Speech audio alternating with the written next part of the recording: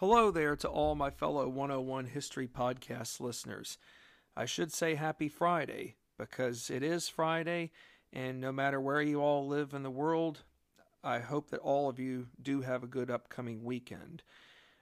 I will say this, we are getting very close to the end of this podcast topic series of Eutaw Springs, the final battle of the American Revolution Southern Campaign.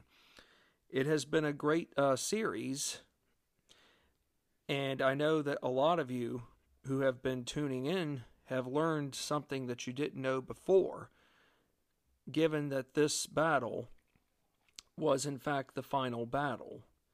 Yes, we were told for years that Yorktown was the one that pretty much ended not just the Revolutionary War, but perhaps for the Southern Campaign. Of course, we do have to be reminded that while, yes, Cornwallis's surrender at Yorktown was pivotal, fighting still commenced, but it commenced more so on a smaller scale. So in other words, if I'm not mistaken, didn't we have to wait until about 1783 with that Treaty of Paris, which officially ended the Revolutionary War altogether? Yes. So, we can always be reminded left and right about Yorktown's importance, but just be reminded that, for one, the battle at Yorktown, or let alone the siege of Yorktown, did not officially end the American Revolutionary War altogether, and that there was another battle in the Southern Campaign that truly did mark the final battle of the campaign onto itself, being what we are currently discussing, Eutaw Springs.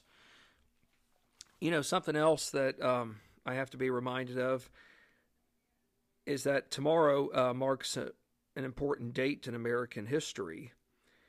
Tomorrow marks the 235th anniversary of the United States Constitution. 235 years, on one hand it seems like a long time, but in actuality it's not.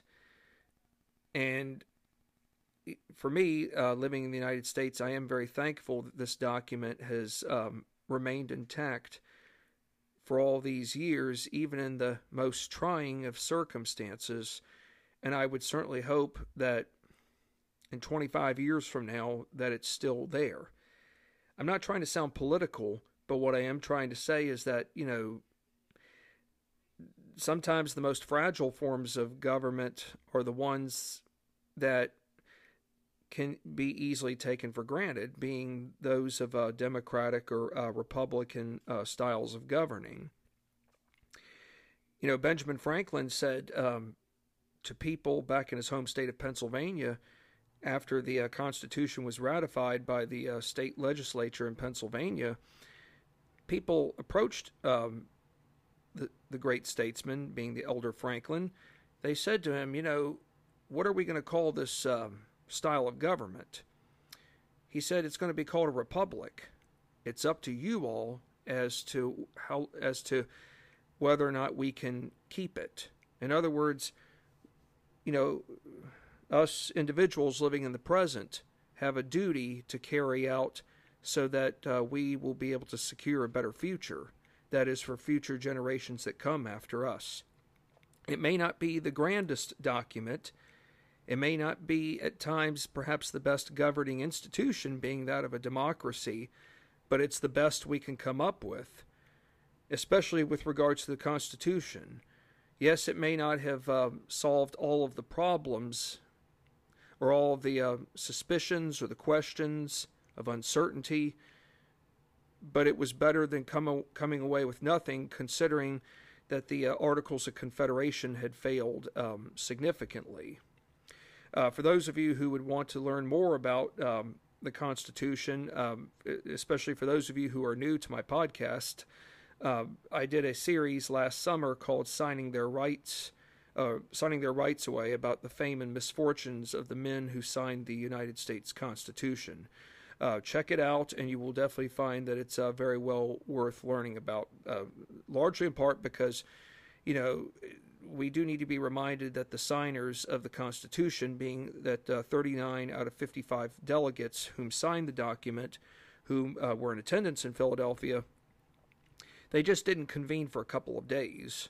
They were there from mid-May of 1787 up until the middle of September.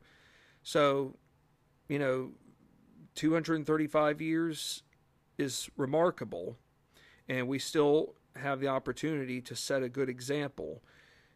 But I would hope that for future generations to come, that those generations understand what sacrifices were made from generations past to assure that what we still have today, will remain intact and not be taken for granted. And again, I'm not trying to sound political here, but it's just one of those things that we need to be reminded that, for one, freedom is not free, and two, just because we live under a democracy or a republic, that too should not be taken for granted either, because there are plenty of nations in the world who live under where the people live under dictatorships. They have no say. Martial law reigns. People are constantly living in fear, not knowing if government officials are going to come knocking on their doors, seizing family members, not reading them their rights.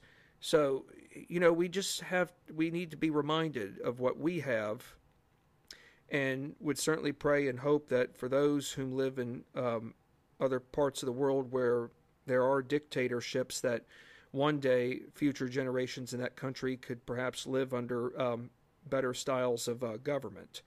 But anyways, I think it's important that we reshift our focus back to what we've been discussing for quite some time, and that is about Eutaw Springs. In this podcast segment, and we have a lot of ground to cover, but we're going to learn exactly how many hours the battle of Eutaw Springs lasted. We're also going to learn a great deal about letters written by Generals Greene and Lieutenant Colonel Stewart. We're going to learn really everything there is to know about how all of this comes to an end. So let's get our seatbelts fastened on and be prepared to go for another upcoming segment to Eutaw Springs, the final battle of the American Revolution's Southern Campaign, by Robert Dunkerley and Irene Boland. Exactly how many hours did the Battle of Eutaw Springs last?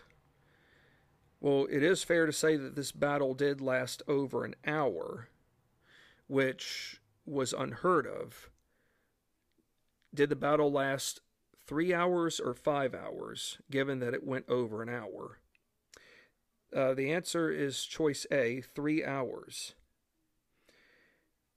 Therefore, this means that the Battle of Eutaw Springs lasted longer than previous fought battles in the Southern Campaign, from Guilford Courthouse siege of 96, Cowpens back at the start of 1781.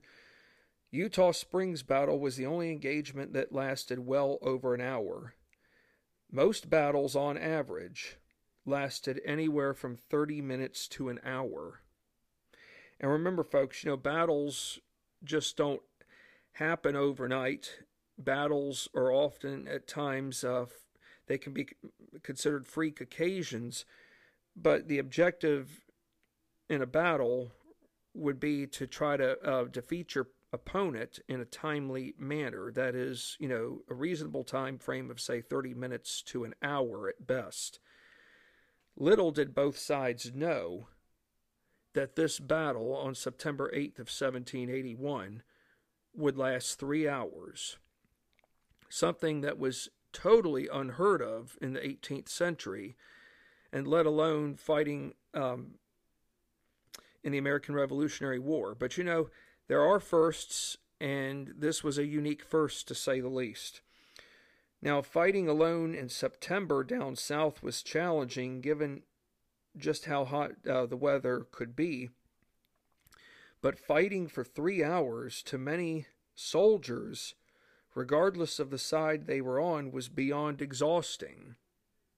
Is it fair to say that many of the troops who came from Maryland and Delaware were not used to South Carolina weather? No. Now, many of them had been there for pretty much about a year's time since the time that the debacle at Camden had happened.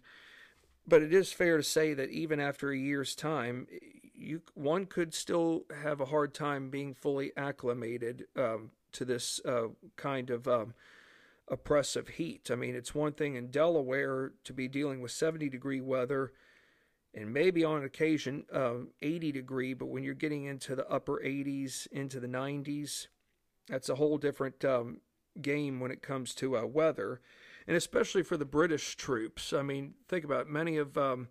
Many of those soldiers under Lieutenant Colonel Stewart's command did not arrive into South Carolina until June of 1781. So they're still getting adjusted to the terrain, not just to the terrain, but the weather itself.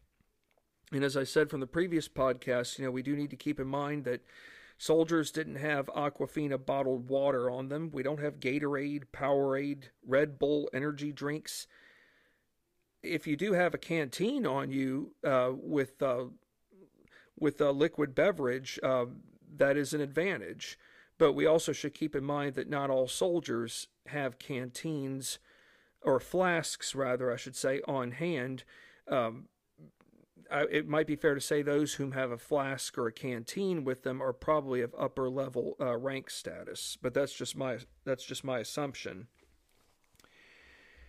Now, we did say that fighting for 3 hours to many of the soldiers, regardless of the side they were on, was definitely beyond exhausting. Most soldiers, if not all, were prepared or let alone trained to fight the enemy less or right up to 1 hour at maximum. In the midst of the retreat back to Burdell's plantation, many of General Greene's troops stopped for water along the Congaree Road, where a pond stood present. I can only imagine what the water quality of that pond was. But of course, for these soldiers, maybe a lot of them just didn't know any better, but if you're that desperate for water, I guess you'll do whatever is necessary in terms of trying to stay hydrated.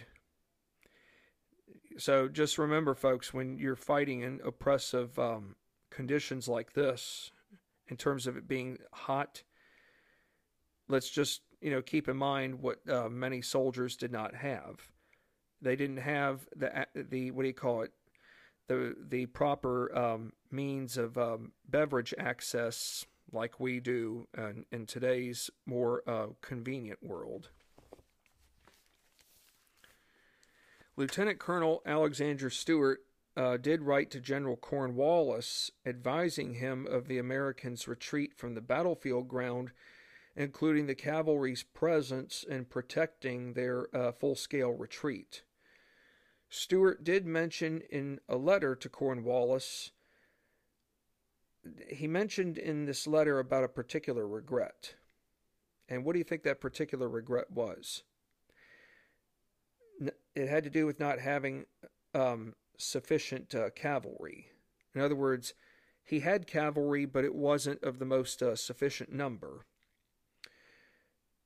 So for Lieutenant Colonel Stewart, if he had had more cavalry available,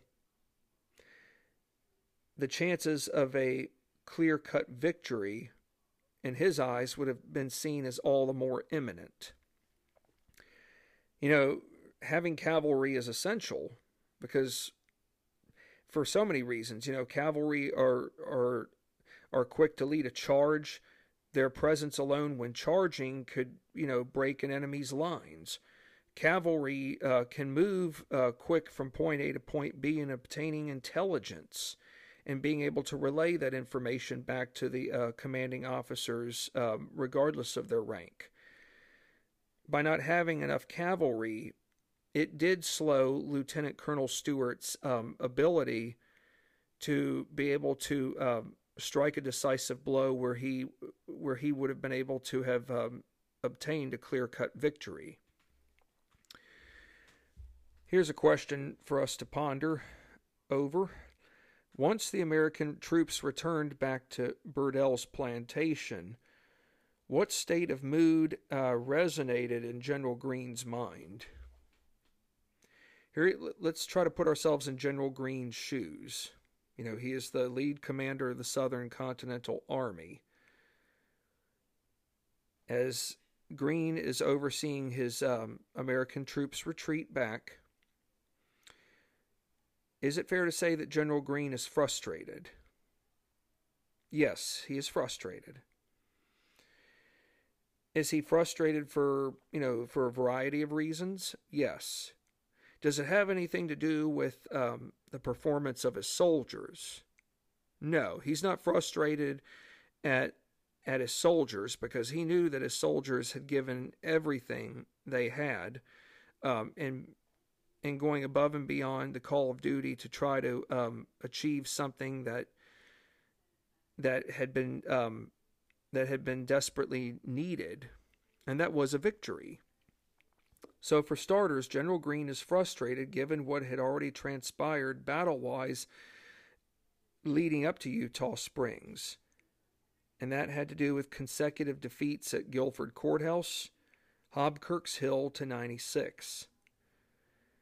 And while, yes, it's interesting, yes, at Guilford Courthouse, the British lost more men than General Greene's side did. And yes, General Greene's men remained far more intact than General Cornwallis's troops did. Cornwallis's men somehow were able to deliver a punch that Greene didn't have. But of course, as Parliament said, even in the midst of their losing 400 some men whom either died or were wounded, it was obviously a combination of both. As some members of Parliament said, another Pyrrhic victory like this one will pretty much doom us in terms of us just not being able to win this war altogether. In other words, yes, we can fund the war, but if we can't go about achieving a slam dunk victory to where we can force our subjects below us to have them resubmit their allegiance to the crown, then what's the point in keeping on fighting? We can't afford to have Pyrrhic victories if we're going to. Because think about it, we can't replace our soldiers this quickly. It's bad enough if we have those who are dead and wounded, but how are we going to replace those? They thought that the people of South Carolina would take up arms with them, but now they're coming to the realization that people in the Carolinas are not doing that. So, okay, but anyways, for Nathaniel Greene, yes, he has seen defeats at Guilford Courthouse, Hobkirk's Hill to 96. He does have his army in place, but even after the siege of 96, which was a 4-week siege that lasted into around the middle of early to mid part of June, General Greene, after that siege of 96, had gone about resting soldiers whom had fought at that battle, but at the same time he went about recruiting new soldiers whom were willing to go about participating in the fight at Eutaw Springs. So, for a general or any commanding officer, they need time to recruit new soldiers whom are willing to carry on this fight, and they need to be trained. And because we have to remember, folks, battles don't happen overnight. But what is important here is that it's all about time. And time itself is critical. Time is not something that even our commanding officers in this war could have taken for granted. There were so many things against them, but yet they somehow managed to make the impossible possible through, we could say, through various factors. One would be through sheer luck. So for General Greene, after the siege of 96, he had gone about resting to recruiting new soldiers whom would go about participating in the fight at Eutaw Springs. But in the midst of what ensued at Eutaw Springs, Greene sadly sees all of his efforts that led up to this battle now come apart, largely due to circumstances beyond his own control. Yes, it is tough to see. The breakup of your army come apart, especially when it pertains to something that you don't have control over. Thirdly, Greene felt a sense of defeat, not because his army fought poorly, but knowing what stood in the way between victory and defeat. What stood in the way? That brick house.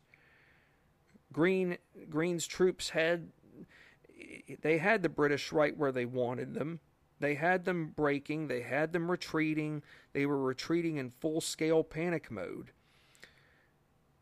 He knew where they were retreating back to, but little did Greene know that this brick house would become a war zone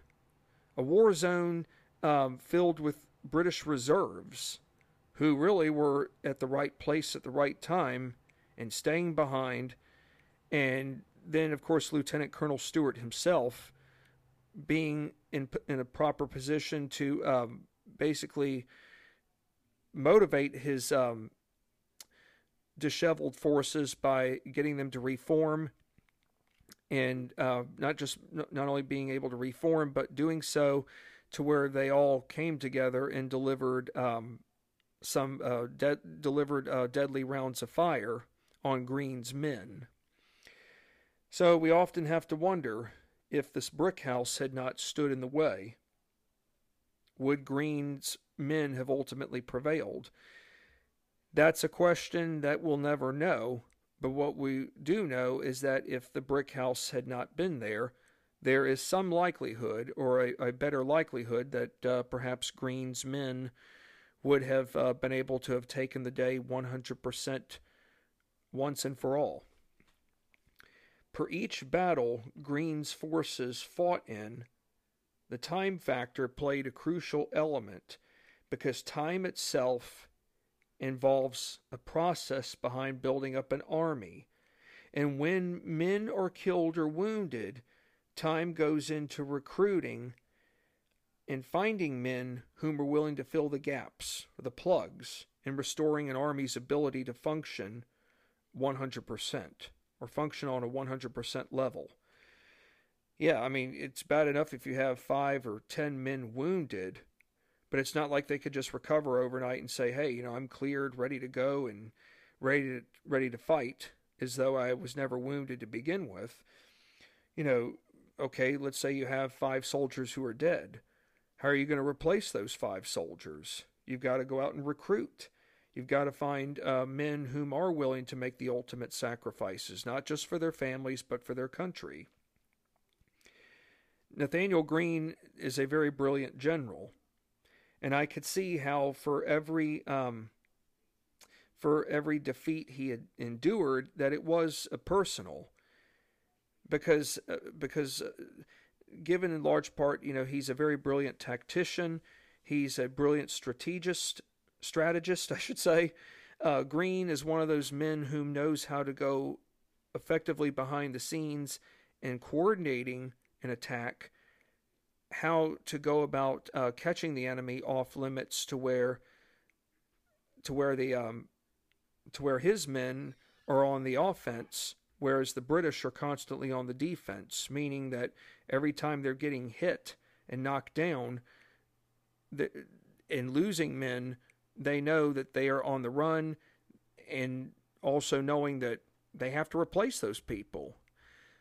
So for Nathanael Greene, he's the savior in the sense that he introduces irregular style warfare. Yes, it's already been in place, but it became a more fixed norm in slowing down Cornwallis's ability in getting to Virginia, and also slowing down the overall levels of British momentum that they had enjoyed prior to his arrival into the Carolinas by late 1780.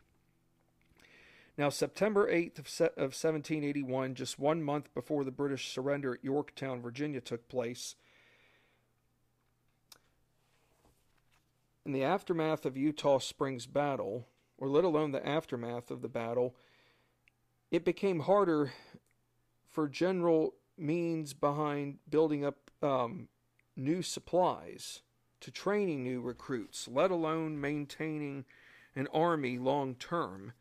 For Nathanael Greene, he saw Eutaw Springs as a once-in-a-lifetime battle, or really more so a once-in-a-lifetime opportunity chance to strike the enemy. You don't, a general or an army, let alone, does not get these kinds of opportunities very often. And even if another one were to arise during the Revolutionary War down south, it would take months before another opportunity that could bear resemblance to Eutaw Springs. It would take a good while before another opportunity like this one could ever arise again. So it's not like General Greene can just go to the store and say, "Hey, I need some more supplies. Phil, let me know where I can go in town to get some new recruits to join." We're not talking modern day conveniences, folks. But let's just keep in mind that even in the aftermath of Eutaw Springs, it does become all the more difficult for any officer, let alone in the case for Nathaniel Greene, to be able to go about building up new supplies, to training new recruits, and let alone overseeing an army long term.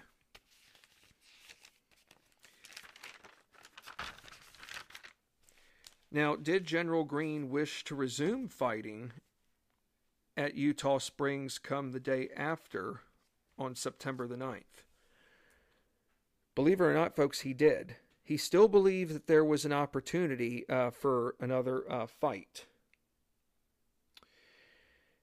So the answer here is yes. The morning of September 9th saw General Greene order dragoon units from Lieutenant Colonel Harry Lee's and Francis Marion squadrons by sending them south on a mission to intercept all enemy reinforcements coming from Charleston to support Lieutenant Colonel Stewart. All right, it's good to see that Greene still feels as though there is a spark. He's not ready to throw in the towel yet. It seems like Greene is one of those officers who would like to fix the problem.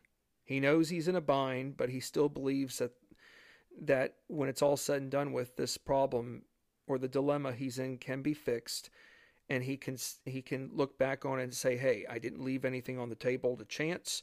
I gave it my best.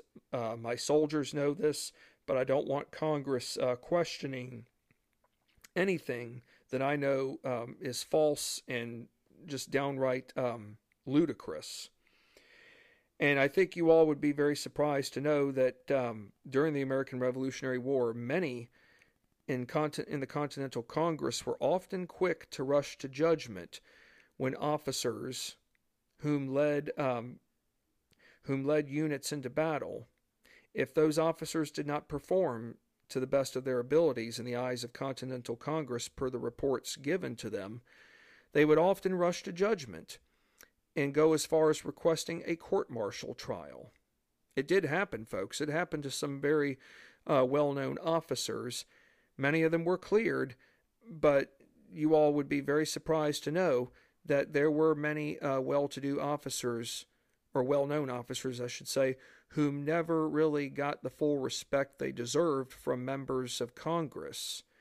Is it fair to say that even the Continental Congress, many in the Continental Congress during the time of the American Revolutionary War, were engaged in partisan politics? Partisan politics is nothing new, by the way.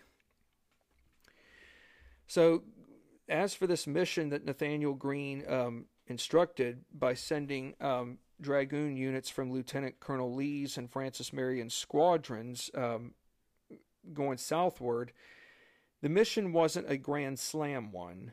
Although there is some good news to report, Francis Marion's dragoons did capture 24 British and 4 Loyalist soldiers, but it was not enough to strike a dagger into the enemy's heart. Lieutenant Colonel Harry Lee made reference that September 9th, 1781 was a day that saw more rain versus sunshine. We should, keep in mind again, too, that weather, of course, we can't take weather for granted, but isn't it fair to say that rain alone was known to stop an 18th century army to an entire standstill or a halt? The answer is yes. When it rained in 18th century times, the roads became so clogged with mud to where travel was virtually impossible. I don't think any wagons could effectively make their way through thick mud to where the wagons themselves could get stuck in the mud. So once it starts raining, like it's cats and dogs, the roads simply become clogged to the point where mud is excessive, and then the rain itself soaks the soldiers. This might sound cheesy, but let's keep in mind, folks, in 1781, there are no modern-day rain jackets, and many of the soldiers are without tents. Of course, even if they pitched their tents somewhere on ground that wasn't too saturated, the tents are still going to get covered in water. And who's to say that the tents that the soldiers have are not waterproof either? So let's think about, here we are in the midst of rainy weather. It's not like we can go to the nearest hotel and get some shelter from the weather. I mean, we're dealing with Mother Nature's. We're at the mercy of Mother Nature here, to say the least. So supplies become ruined. And if supplies become ruined, is it fair to say that weapons are no longer usable? Yes. Think about it. You're not going to be able to use your cartridge rounds or your powder that you would need to put into your musket or rifle. If that becomes wet, then there's no use in even trying to prime your rifle or musket. What all were Lieutenant Colonel Stewart's army doing on September 9th? Well, the army went about burying their dead, to gathering supplies, tending to the wounded, and making preparations behind leaving camp. Believe it or not, folks, that Lieutenant Colonel Stewart's army did have to leave about 70 or more wounded troops behind. I know that sounds hard to believe, but it did happen. Could it be, though, that they are going to come back for them? Yes. But we also have to be reminded of the fact that not all wagons could accommodate all wounded troops. So yes, folks, there were wounded troops left behind. Stewart's army, or let alone his troops, went about discarding roughly 1,000 muskets deemed no longer usable by disposing of them into the springs. If that's odd enough, the carnage of dead and wounded men to horses, non-functioning cannons, wagons, non-usable equipment, from haversacks, being small bags carried on one's back, to canteens, broken muskets, all found lying around woods and fields west of the brick house. The brick house alone was home to large numbers of dead and wounded troops on both sides. I can't imagine seeing all this carnage. It's one thing for soldiers to clear out a battlefield. It's one thing for them to perhaps be tending to the wounded. It's one thing to go about burying the dead, gathering supplies. But what about all the carnage that's still there? Those scars don't go away. Over time they will, but they don't go away right at that moment. Think about when you see the carnage, you see sacrifice, you see soldiers giving it their all. This is the last stand, because there probably won't be another battle like this one. Yes, you've got the siege and the siege campaign of Yorktown, but of course what people don't realize north of South Carolina and Yorktown, Virginia, was that there was another battle fought. The only way they'll know that a battle was fought just before the siege of Yorktown kicked into full gear is by means of a letter. And I would have to wonder that Nathaniel Greene himself would be the one to write that letter. Now, did General Greene write to British Lieutenant Colonel Stewart? Yes, he did.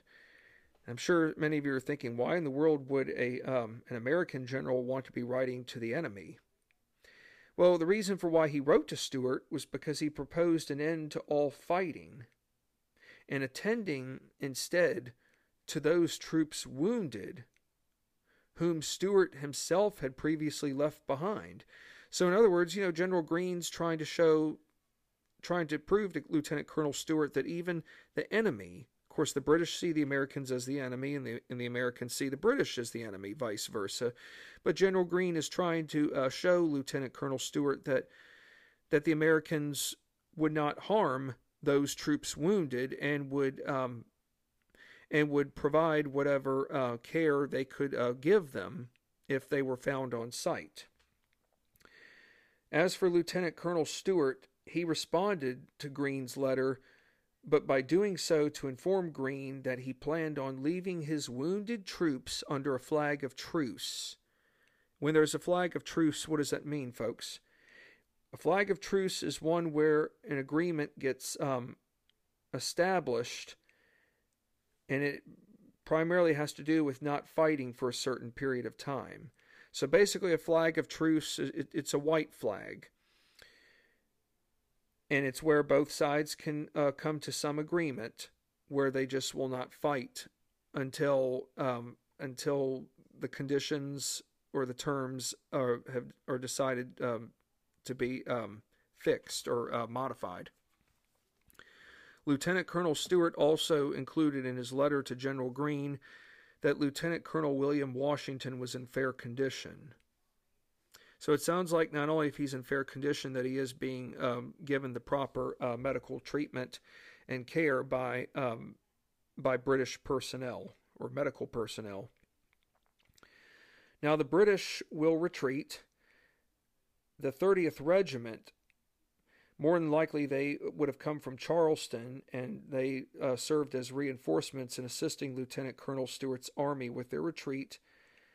On September the 11th of 1781, Stuart's army retreated all the way to Fairlawn, being an area not far from Charleston, which was the main British post.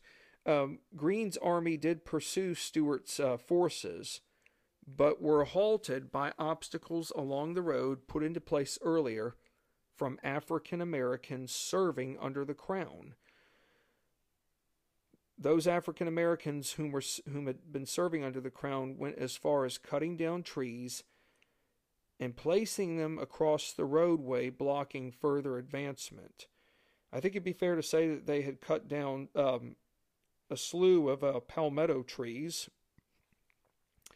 and given how resistant palmetto trees were during the time of the war, because they were used for redoubt fortification purposes, and when cannonballs were fired, the cannonballs alone could not break apart the palmetto trees, given how thick the trees are, which means that their resistance levels are very strong, to where regardless of the size of the cannonball, the tree itself simply cannot be broken. So yes, the African Americans whom served under the Crown were responsible for having cut down trees and placed them across the roadway, blocking Greene's army's advancement. Now, did General Greene write to fellow officers, state governors, along with members of Congress, not long after the Eutaw Springs battle had been fought? Yes, he did. He emphasized in his letters that American forces had captured up to 500 prisoners, including multiple weapons. The British retreat back towards Charleston led General Greene to believe that the end was nearing. The chances of another strike, or let alone attack, against the British now appeared ever so slim. September 12th, Greene's army moved to Martin's Tavern, where the chase against Lieutenant Colonel Stuart's forces got called off. Greene wrote to Stuart with regards to the state of wounded troops, conditions per both sides.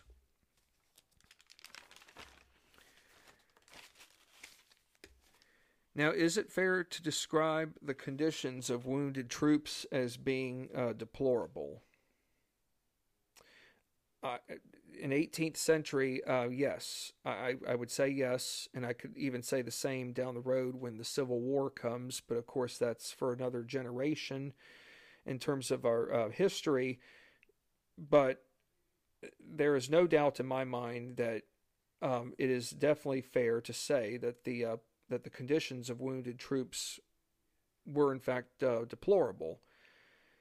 And in this case at Eutaw Springs, there were many wounded soldiers whom had been left unattended for multiple days. It wasn't that those whom were not wounded and were okay, it's not that they ignored them on purpose, but we have to remember, folks, we don't have a hospital. We don't have anything that's like a patient first. We don't have anything that bears a resemblance to a VA hospital in 1781 to care for those whom are wounded. So many of the wounded soldiers had been left unattended for multiple days, exposed to severe heat, without access to water, medicine, other essential needs. A lot of these essential needs that even we take for granted in today's time. I can't imagine in 1781 having been wounded, fighting for my life, and not being able to get access to water, medicines of the time, not knowing how much longer, or let alone in terms of hours, I might have left to live. As for the American troops whom were wounded and still survived, but in a wounded state of condition, they did get transported to Lawrence's and Richardson's plantations. It is probably fair to say that many people's homes became makeshift hospitals. And the same would be said years later in the American Civil War, where people's homes often had to become that of hospitals. So yes, wounded American troops were transported to Lawrence's and Richardson's plantations near St. Mark's Church. As for wounded British troops, they were sent to Charleston. General Greene's army marched northward towards the high hills of the Santee. I remember talking about that from an earlier podcast segment. Around September 15th, 1 week after the Eutaw Springs battle, Greene's army crossed the Santee River at Nelson's Ferry. And the day after, on September the 16th, they all returned to their original campsite located in the high hills. Once back in the high hills camp, General Greene wrote letters to the Continental Congress, along with multiple state governors requesting supplies and troop reinforcements.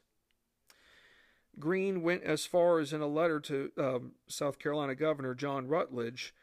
He described to Governor Rutledge the state of the overall state of Maryland troops, whom had little clothing, and what the chances were of getting any in the foreseeable future. You know, here again, clothing is something that a lot of us could take for granted. There are still plenty of places in the world today where people are not fortunate enough to get access to proper clothing. We have to keep in mind that whatever troops were provided to them, it may not have been the grandest in terms of, say that of a private or someone who's just, average Joe in the militia or average Joe in the Continental Army. But not everyone is entitled to get 3 and 4 suits, or that is outfits. Some soldiers are fortunate if they get 2 outfits. You might be fortunate if you get 2 pairs of shoes, but who's to say they might last you the whole year? I've probably said it before, and I'd say it again. It was one thing to declare independence from England, but think about how many things, amenities, that we were being forced to give up. In England, let alone in London, London, England, for example, has a much higher population than Williamsburg, Virginia. The only time Williamsburg's population doubled during colonial times would have been when the House of Burgesses were in session. But otherwise, when the House of Burgesses wasn't in session, Williamsburg's population tinkered around 1,000 to 1,500 people. So the population of Williamsburg's not big enough to have multiple shoe factories. In London, England, there are probably well over 25 shoe factories in London where people are producing shoes on a mass scale to where the quality of leather is much more superb. You've got people you've got a higher population of people who can produce these mass quantities of shoes, send them over to colonial America. Here in colonial America, yes, you might be able to get some leather, but it's not going to be the same quality.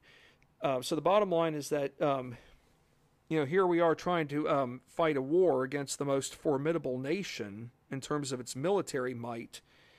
From the time that first shots were fired around the world on April the 19th of 1775, and here we are in 1781, we still have inequalities to deal with based upon means of accessing clothing, having access to the most fundamental needs for survival. So here the Maryland troops have hardly any clothing, and not knowing what they're going to be able to get access to in the foreseeable future, that does cause a great deal of concern for Nathaniel Greene, because he doesn't know when this war is going to end. Nobody does.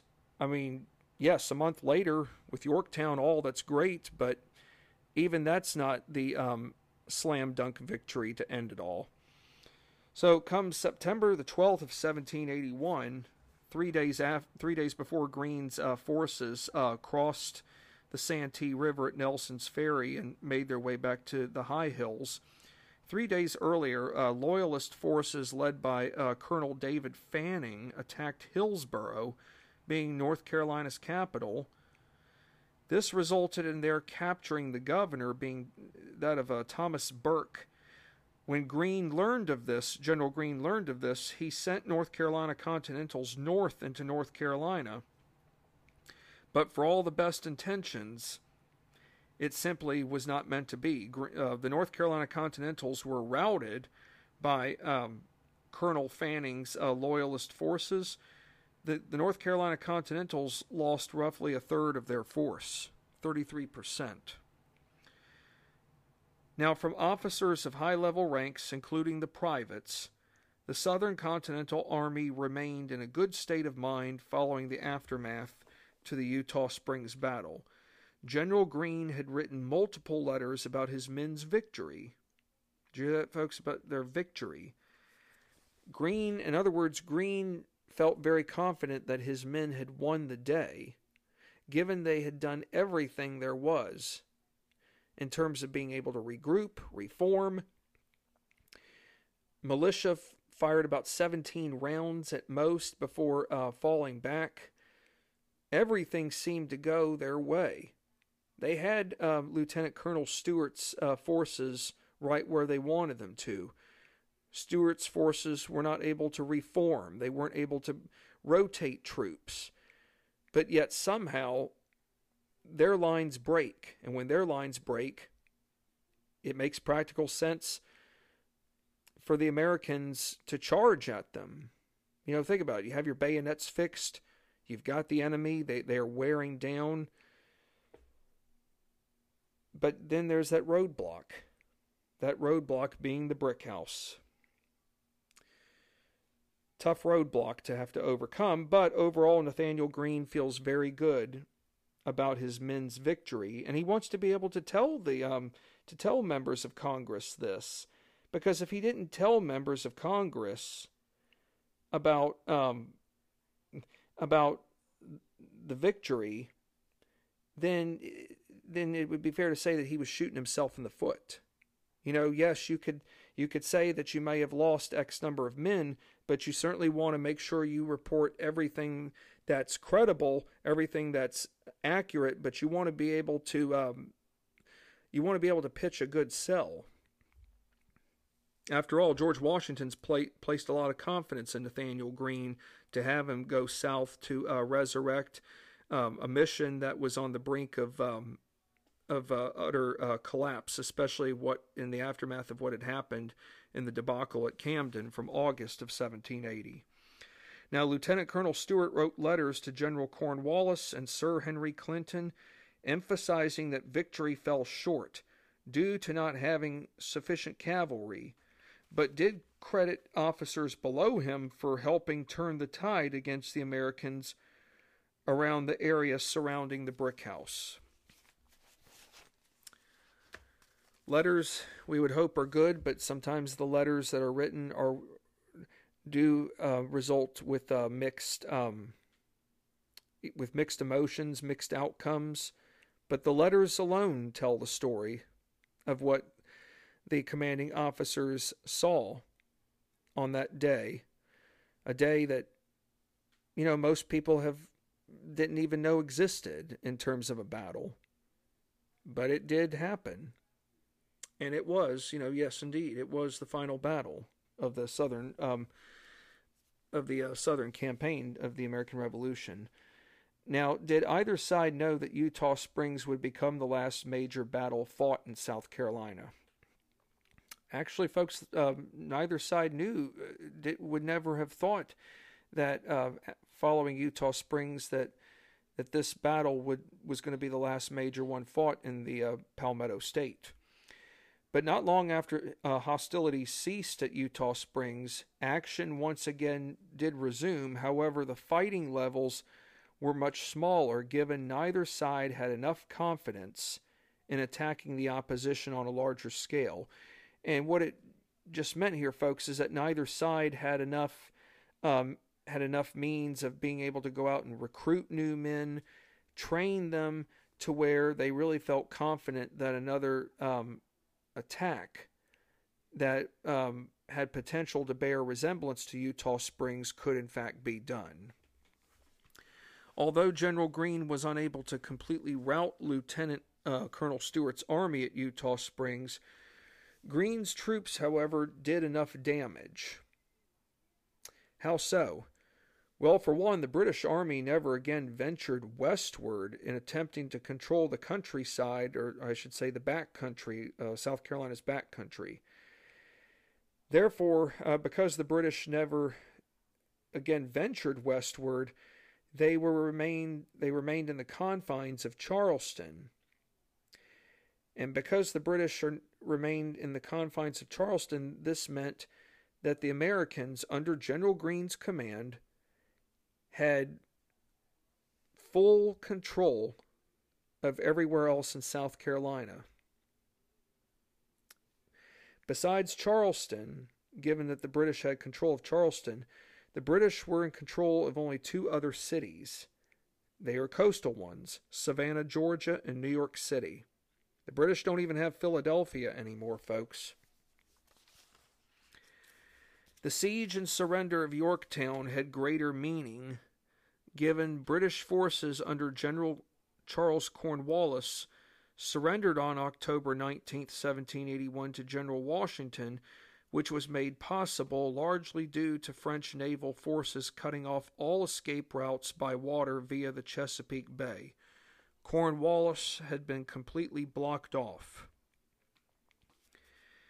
In the months after Eutaw Springs come the start of 1782, South Carolina Governor John Rutledge gathered a new elected assembly along with reestablishing an interim state government. The American Army remained near Charleston with fighting on smaller scale levels. All major battle operations were completely done. Not long after the battle did both sides report their stories to newspapers as to what happened on the battlefield. The Continental Congress did go about presenting General Nathaniel Greene with a medal for his leadership actions at Eutaw Springs. Well, it seems as though things are in a better state for South Carolina. Is it fair to say that the Southern campaign was in a much better state than it was, say, back in August of 1780 with regards to the debacle, the disastrous debacle at Camden. Oh, there's no question about it. Yes, Nathaniel Greene may not have gotten his slam dunk victory. I mean, in my opinion, he did achieve a victory at Eutaw Springs, but it wasn't 100%, largely because of the Brick House and what British Reserve Forces did at the Brick House under the leadership of Major Henry Sheridan, whom led the New York Volunteers. However, Nathaniel Greene achieved enough success to where the British never again ventured westward in trying to control the backcountry following what had happened at Eutaw Springs. And the fact that the British remained in the confines of Charleston pretty much tells us that Nathaniel Greene had in fact achieved a significant victory, to where not only he had the rest of South Carolina in the American Army's possession, but that it would just be a matter of time before the British would eventually leave Charleston and abandon this cause altogether. Well, thank you for your time as always, and I do look forward to being back on the air with you all again next time, but then again, I always look forward to being back on the air. And when I am on the air next, we are going to be discussing the epilogue to Eutaw Springs, the final battle of the American Revolution's Southern Campaign. Thank you again for your time as always. You all are ardent listeners, and without you all, I don't know where I would be. But I hope all of you have a good weekend, no matter where you live in the world. And again, when I'm on the air again next, we will be discussing the epilogue to Eutaw Springs. Take care for now, and stay safe.